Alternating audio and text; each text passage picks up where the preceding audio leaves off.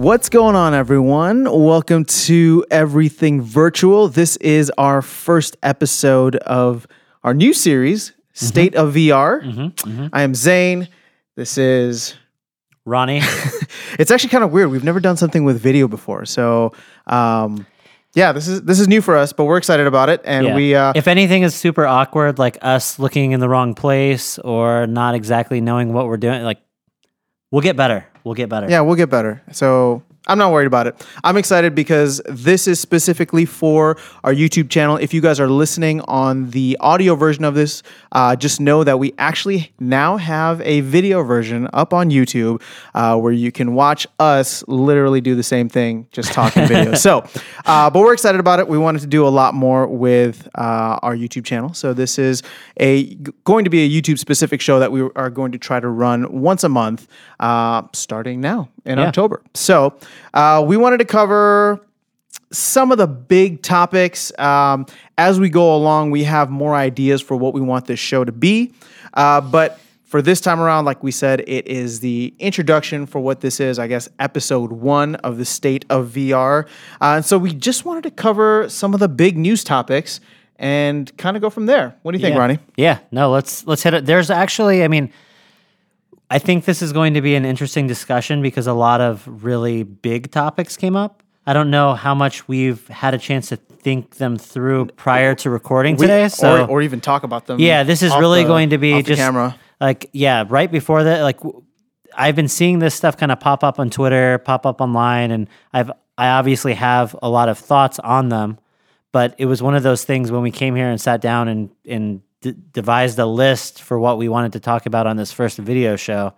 I think there are a lot of heavy hitters here. So yeah, so let's knock out. I don't know if we should start with this one now because I feel like it's not as big of a heavy hitter, and maybe we don't have much to comment on. We'll get rid of it first, right? We'll get it out of the way, and that is Vive Cosmos. So clearly, you can see how excited we are about the release of the Vive Cosmos. Now, that being said, neither of us have tried it, but what we wanted to just kind of focus on was the fact that the reviews haven't been so positive. What have you heard? No, so I did give my kind of initial impressions on one of the earlier episodes before it was released. So for people who haven't been following the Vive Cosmos, essentially this is HTC Vive's second consumer focused headset. So they, as most people know that are probably listening to us, HTC initially released their first headset, the Vive, in 2016. And that was a consumer-focused device, but it also kind of bled over a little bit into, it was used all over the place because it was really the best headset on the market. At the time, for like the whole year, I'd say, even after the touch controllers came out. Yep. And then I want to say sometime like mid to late 2018, they released a follow-up, which they didn't really term a follow-up to the Vive per se, but it was the Vive Pro. And the Vive Pro was basically, as the moniker would suggest, a better version of the Vive. It used Base Station 2.0, which, were newer technology for the tracking, but pretty much the same, just allowed for kind of bigger spaces and more tracked devices, that sort of thing. But the key differentiator was that the screen itself was much higher resolution. So, and the only caveat to that, I think it would have caught on more for the consumer market if the price had been kind of in line, but it wasn't. It was, $1,000, I think, for just the headset and like $1,400 for kind of the whole package. But it wasn't really priced for consumers either. No, it wasn't. You saw Oculus bringing their prices down 100%. So I felt like they were really going for that enterprise market rather than the consumer market. And that was, I think that was like a very appointed. It was intentional strategy position on there, and like they wanted, they saw that the enterprise sector was fairly large, and there was a lot of excitement around VR for enterprise, and so they focused on delivering a product to those people. Basically, if you think about it, it's just like an amped up Vive for people that can afford more than that where price isn't a Price wasn't really a concern. Yeah. So then, so now, Although, to be said, you did say you tried the Vive Pro and were super tempted to get it just because of the difference. Yeah, it was. I mean, it was slick hardware, and the resolution really made a big difference. That was, I wanted the high fidelity tracking of the Vive, but I wanted a better screen, and that kind of solved for both of those. So, but yeah, the price point was just too high, and I was still like, I still think if people bought, if they were really into VR and bought a Vive Pro when it first launched, it's still a really good headset. So as long as, I mean, depending on what you want to do controllers wise, I think you could get Valve Index controllers or just stick with the wands for that matter. But honestly, I still think the Vive Pro in a lot of ways still competes at the high end. Though I do think the Index is better, but the Index also came out like a full year later. So I think right now, if I were to suggest a headset, I would definitely suggest the Index. But if you were an early adopter of the Vive Pro, I think it's held its own, and I don't think it was necessarily like a bad move. But anyways. Okay, I was just going to say, we kind of went down the Vive rabbit hole here. So let's bring it back to the Cosmos. So now the Cosmos. So the Cosmos is really their HTC Vive's second attempt at a consumer headset. And this is also the first time that they've created a headset. I shouldn't say that. They also created the Focus, which we won't get into, but that was that is their standalone device. So that's kind of separate, and again has more of an enterprise focus, I would say, that especially price point wise, comparing it to the Quest. But so now, PC based VR, their next consumer focused headset, the HTC Vive Cosmos, and they've been teasing it for a while now, like probably well over a year at this point. I'm not sure. But they really weren't giving out much information. There was so much hype because you heard about the Quest coming out and the Cosmos, but there wasn't as much information until much later. Yeah. And at one point, like they had kind of, and they still are to some degree, they were kind of suggesting that it might be able to connect to your PC or a phone. They were like, so essentially making it kind of like a standalone device. Yeah. But it wasn't really clear. And then they kept on saying that, new announcements were going to come, but then the announcement would just be like more B-roll footage of the device or something. It was just, so anyways, so they kept on right before launch, like about a month in advance, they finally, I think, released the price point, and they made an announcement on when it was going to ship, and you could pre-order that day. And on that announcement, they also they suggested that it was going to be for like $699, $700. That includes the headset itself and the controllers. It doesn't require any kind of, outside sensors or anything. All of that was built in. And then they suggested that this was going to be this was basically the most, it was like a headset that is meant to be upgradable for the future. And they talked about how it can kind of do everything. It has inside-out tracking with its own sensors, but that in the future they're going to release a plate that you like a front cover that allows it to be compatible with Steam VR if you use Lighthouse-based tracking.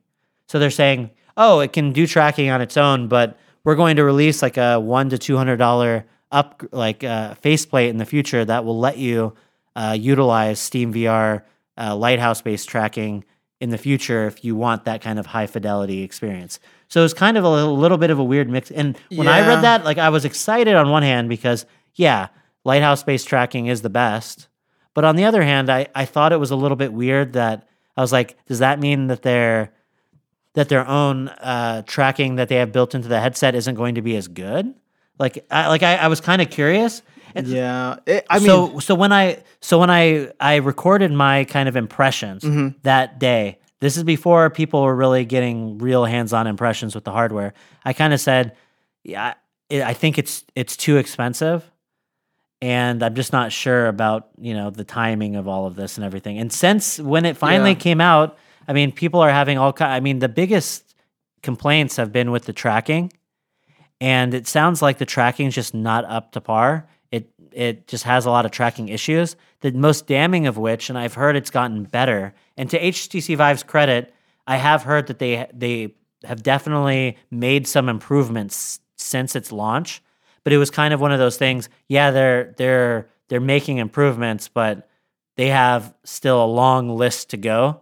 So people are kind of wary. But the one of the biggest complaints I heard that had me really like skeptical was that people apparently, in order for the cameras to be able to see the environment, you know how the Quest requires some kind of light in order to track?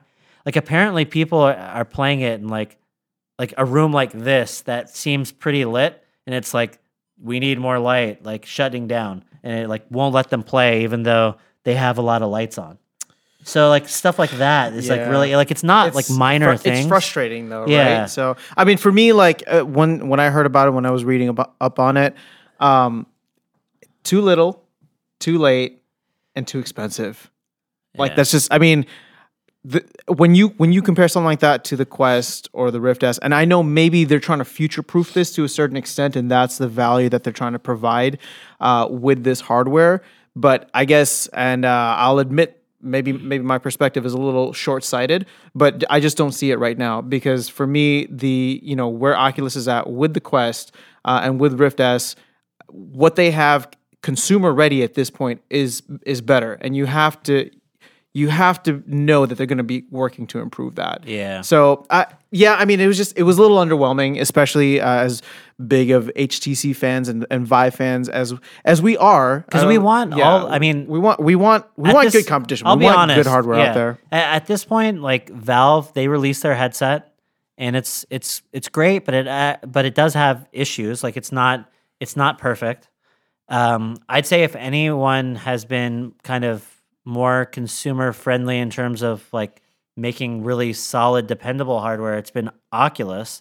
But there's obviously a lot of concerns with, Facebook owning Oculus and exclusivity and like, how Oculus plays with, indie develop. Like there's just all kinds of, you want all of these major players to be as strong as possible. I think HTC was really in a good position and still could potentially remain in a good position to be like, one of the major players in this market along with Oculus. Like I think Valve is more interested in software. Yeah, I mean that's always been their thing, right? So I just know, even with them releasing the Index, I just don't see them as necessarily being like a long-term player on the hardware side. And so if HTC Vive doesn't do that, I think more things are going to be more and more, in Oculus's kind of ballpark, which like after we left OC6, I mean, if they're going to continue to put all of the money and resources into making their products great, then you can't really argue with that. Like they make great products. It's just competition is always key to maintaining kind of a healthy ecosystem. So you want, I hope that HTC kind of turns all of this stuff around. It's interesting. Like, yeah, they're also in the position where they need to make money off the hardware, probably. Yeah. And that's probably a big reason that they priced this thing where they priced it. Oculus, not concerned with making money. I have no idea if Valve is concerned with making money on the hardware or not.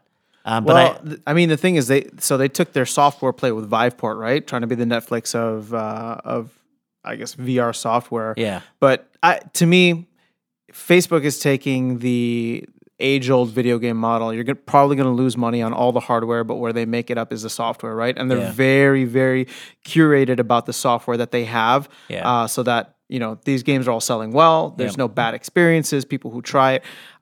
Whereas, I mean, if we're being honest, like Netflix has yet to really be a profitable company, right? So I don't know that was the best play on either the hardware or the software side. So that being said, Oculus threw a hell of a counterpunch, right? So I just hope. Well, sorry. Let me take this a step back. Coming out of the gates, HTC did really well. The Vive was a fantastic piece of hardware through 2016, 2017, probably even 2018, right? And then Oculus came out with a hell of a counterpunch. So it's in HTC's corner now. I'd like to see them rise up to the occasion, and within the next couple of years, I'd like to see what they can do to kind of up the ante. Yeah, and I want them to. We are rooting for them too. We want competition. I was just about to say it's not a competition, but we want solid competition because we want the best innovation to come out there and be available for folks like ourselves to enjoy. Yeah, and I don't want to like speculate on what strategy may or may not have worked with HTC Vive, but yeah, I think one thing is clear. It's just a product like this, like if you can't make they kind of saw, who knows kind of what led to when they wanted to release it and the delays and all that stuff, but it was really clear that Oculus had really, really great inside-out tracking with their Insight system on the Quest and the Rift S. And if you're going to bring a headset that can't compete in terms of tracking when your past headset had the best tracking on the market, like that's a problematic. Like I think they need to understand who their base is and what made the Vive special, as popular, and as try it was, to work off of that. Like, what if? I mean, and again, I don't know exactly what their relationship is with Valve at this point. Whether they're able, like, how willing Valve is to allow people to use the and Steam we VR probably tracking shouldn't anymore. speculate on that because I'm sure a lot of this happening behind closed doors anyway. But it would totally be. It would have been super interesting for them to release like a cheaper headset that allowed you to use Lighthouse-based tracking or something. Like I don't know. Like they could have maybe. Yeah, like I said, like there's people out there that want a high-end product, but not necessarily the index. Like maybe they don't want to spend $1,000. Like I don't know. Maybe you could have done some kind of a side upgrade or something. Who knows? But I mean, look, at the end of the day, like we wanted Gen 2 or even Gen 1.5 to really take those steps, and it just didn't seem, in comparison to what's out there, it just didn't seem like it was, 3.5 years later, it just doesn't seem like it's what people wanted or what people are excited about. So, like I said, we spent a lot more time on this than I think we were planning to. But I mean, I'm still excited to see what HTC can do. I hope this doesn't become a insurmountable kind of bump in the road for them. So just hopefully a learning experience that they'll be able to kind of come back into the VR market and present a new, fresh, innovative idea that hasn't been there like they did the first time around.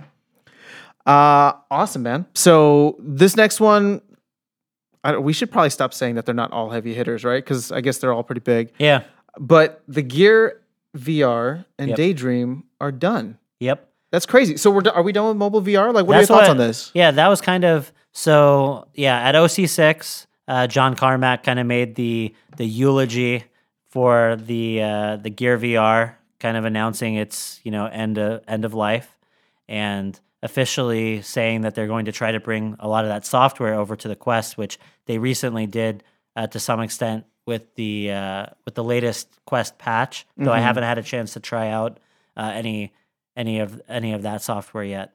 I'm trying to think. Actually, I'm trying to remember if they've actually that probably they were bringing over. I think Oculus Go content maybe to the Quest. But anyways, whatever. Point is, Gear VR is done. And John Carmack went on a long kind of explanation as to kind of things they did wrong, things they could have done better, missed opportunities, all that kind of stuff. So that was at OC6. So pushing on like in mid September-ish. Then just a couple of days ago, so early around mid October now, for those who are watching this after the fact, Google had their unveiling of the Pixel 4, and alongside of that, basically made the announcement Pixel 4 isn't supporting Daydream. It's not doing any kind of VR, and they're no longer going to be selling kind of the clamshell Daydream kind of headset thing. I never owned a Daydream, so I don't know all the details there, but yeah, I mean, I think.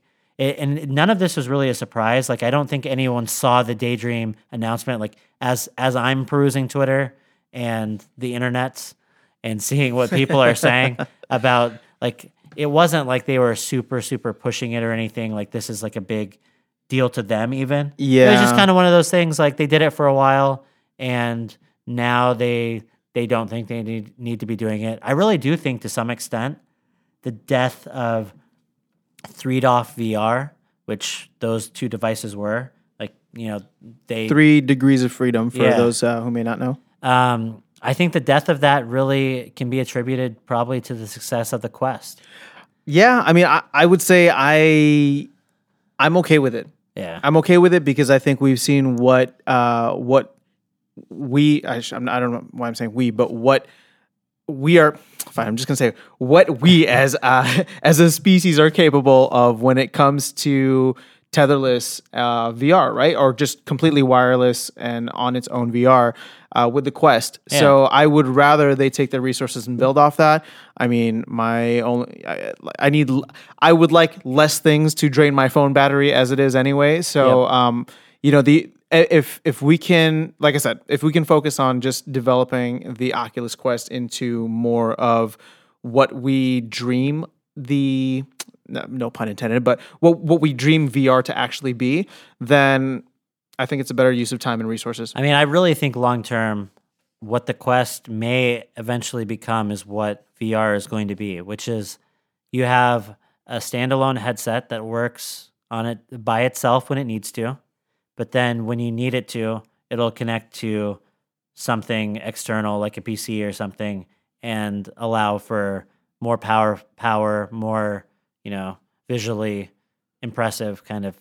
Yeah. I mean, as phones and if phones become even more powerful with the type of computing they can do, Yeah. I wonder how much of the workload and processing they would be able to do in, let's say, like 5 to 10 years. Yeah. So that you're maybe just carrying a very simple, like playing goggles or something, right? Yeah. And are able to connect over that Bluetooth. Again, I'm speaking from complete technical ignorance, but I'm just saying if the technology was able to get there where the wireless data transfer was to be enough that you know what I mean, where the phone could be the workhorse. That's what I mean. Clearly, John Carmack really believed that mobile, like using a cell phone to power a headset, could really be a powerful thing. And I mean, some of what he talked about were kind of the lessons learned of, like, I guess it's like one of the biggest detractors from preventing people from trying VR is just like they didn't want to waste their battery and they use their phone so much they didn't want to waste a lot of its battery playing a game or or like they didn't or the ease at which you were able to fit your device into the headset was like something people didn't want to do. Yeah. The fact that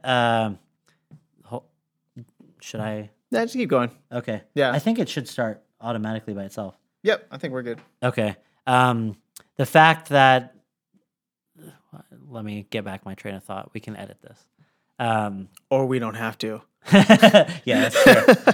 No, however this goes up. Well, you're talking about John Carmack. I was going to say, the fact that most people use their cell phones in cases. So now, not only do you have to like put your cell phone into like you have to take it out of one case, put it into like another case, and like all these little hassles that don't seem like they'd be that big of a deal end up being kind of a big deal to people. And so I wonder, who knows what devices we'll be using in the future, like if we're going to be using phones in like 10 years, but like, I guess this was their experiment to kind of show that those inconveniences might be enough to make that form factor not a thing. Like people might rather just have a Quest. Like a Quest essentially has the same technology of a cell phone in it, but you just don't have to it has its own battery and it's like you don't have to take something in and out or all of that. No, I mean the thing is so this is such a random example, but this morning I saw somebody on the train playing with a Nintendo Switch, right? Yeah. Now the thing is, you can play games on your phone, but the Switch obviously provides something of value and offers certain types of gameplay, right? So I think that separation is always going to be there, right? Like phones are amazing and they're great for everything that they're capable of. Yeah. But I think having a dedicated gaming device will always be something separate. And maybe not even gaming, but just like VR for whatever VR is going to be needed for. So cool. I don't know. I'm okay with it. I'm okay with mobile VR being, totally okay being with over. It. That's what I was never a big fan of, like, even if like the Daydream headset could kind of do like 6 degrees of freedom with the headset, like anything that requires you to pivot a little controller and not Yeah. move your hands around is like a problem. For me. Nah, I'm good. So Cool, man. Okay. So this next one, let's not dive too deep in because I think we'll need to do a full on review for Asgard's Wrath. yeah. But I mean, some of the things you were telling me about, because since I only have a Quest and a Vive, so I haven't had a chance to try it out yet. Yeah. Although, just a reminder for those of you wanting to play Oculus games, the Oculus Link will be available in November, so just a month away. So I'm excited about that. But Asgard's Wrath, I mean, you were telling me this thing has 25 hours of gameplay. yeah. That's AAA level, isn't it? Yeah. Are we getting there? Are we close? Yeah, I think Asgard's Wrath is really impressive. It's hard to explain why it feels like it's like I've played a lot of VR titles that feel like they're solid, well-rounded packages. Like it's like, this is a full game. Yeah. But there's something about Asgard's Wrath that even though I haven't put as much time in yet as I want to, it just feels like there's a lot to do. I don't know if it's just because it has a similar kind of pacing to like a traditional console game, but it just feels like there's a huge world in front of me and that there's like a lot of things just all around that I can engage with. And like on one hand, it definitely like isn't perfect in terms of like you don't get to interact with everything in the world. Yeah. It's not like oh, there's like you can go in a room and see something on a table and sometimes not be able to pick something up, which frustrates me. So like those kind of things, I'm like, man, Valve's upcoming title can't come sooner because I think they'll get that stuff right. I hope so, yeah. But I also just want to quickly comment and say that I feel like at some point we are going to have to potentially drop that criticism. yeah, maybe. Well, because the thing is, like, I think I want to be able to like look at something as a whole, right? Like, Yeah. how is the overall experience? Like, I don't want to get caught up on like old VR. Yeah, or just expectation. Like Exactly. Like rather than having individual, and I agree. That's why I'm saying like at first when I started playing it, those things kind of stood out to me. Like- But then I just like whatever. Who cares? Like once you actually play and just get used to the world, Mm-hmm. that like there's a lot of really really cool things that they're doing, just like in terms of atmosphere and like I don't know. I just really felt engaged in the world in a way that a lot of games don't make me feel. So Yeah. My only analogy for that is just to kind of clarify the point for listeners is like I'm thinking about 10, 15 years ago to like Grand Theft Auto, for example, right? Sure. You can open the doors of cars and get in. You can do a bunch of crazy stuff in the Yeah. game, but you can't open a door and get inside of a building. Yeah. But I guess what I'm trying to say is even with all of that, that didn't ruin the game for me, right? That fact that I could get into certain things but not others. Yeah. So that's what I'm trying to say. Where like I feel like at some point, I just mentally want to be able to evaluate a game for sure. more on that, and maybe what I'm saying is actually completely incorrect because the Yeah. thing is like VR is such a different animal that a lot of the natural tendencies that you would have would be to do those things, and if it never comes to Exactly. fruition, you will always feel that. That's- So yeah. that could be the That's case. what- It's just something I'm trying to be more cognizant of. Yeah. No, I agree. I think the proper way to handle it, I think skilled game makers kind of know how to create a world where those expectations aren't broken. Like Yeah. I think the best situation, like and see in a game like Asgard's Wrath, again, like I think it's a balance. Like you can't have a super detailed, hyper realistic environment and also be and also have everything be interactive and also have everything look the best it can. And also like it's clear they wanted something that was going to be visually very impressive. Yeah. And on par with like games that people are used to playing on, traditionally. And they were able to do that. And it probably wasn't very feasible to like, there's still a decent amount of interaction. If this was a traditional game, I mean, the amount of interaction you can do is far greater than that. True. Yeah. So it's kind of like, where do you draw the line? These are all hard. Like these are how much resources do you want to, put towards one thing versus another? And I Exactly. think after playing it more, like you said, I think they made the right decision. But it's just one of those things like, oh, this is kind of a different game than it is kind of more of a console-like experience in a VR game, but it doesn't go too far out of either way. Like it brings all of the things that I like about traditional games to VR while also taking advantage of the medium in a pretty good way. So that's why I want to reserve my right to kind of critique it more, and both positively and negatively once I've gotten through it completely. Because this is a game that deserves that. Yeah, I agree. I'll say that one thing that kind of like my early impression after playing it for 2 or 3 hours probably was like, wow, this is awesome. I can't wait to show my brother who hasn't really gotten into VR quite yet. Like he just hasn't had a lot of exposure to it. When he comes to my place, he gets to play for a little bit, but that amount of time has kind of been few and far between. Yeah. So I was like, oh, this is going to be perfect for him because he plays a lot of traditional games. This game looks amazing. It's very immersive.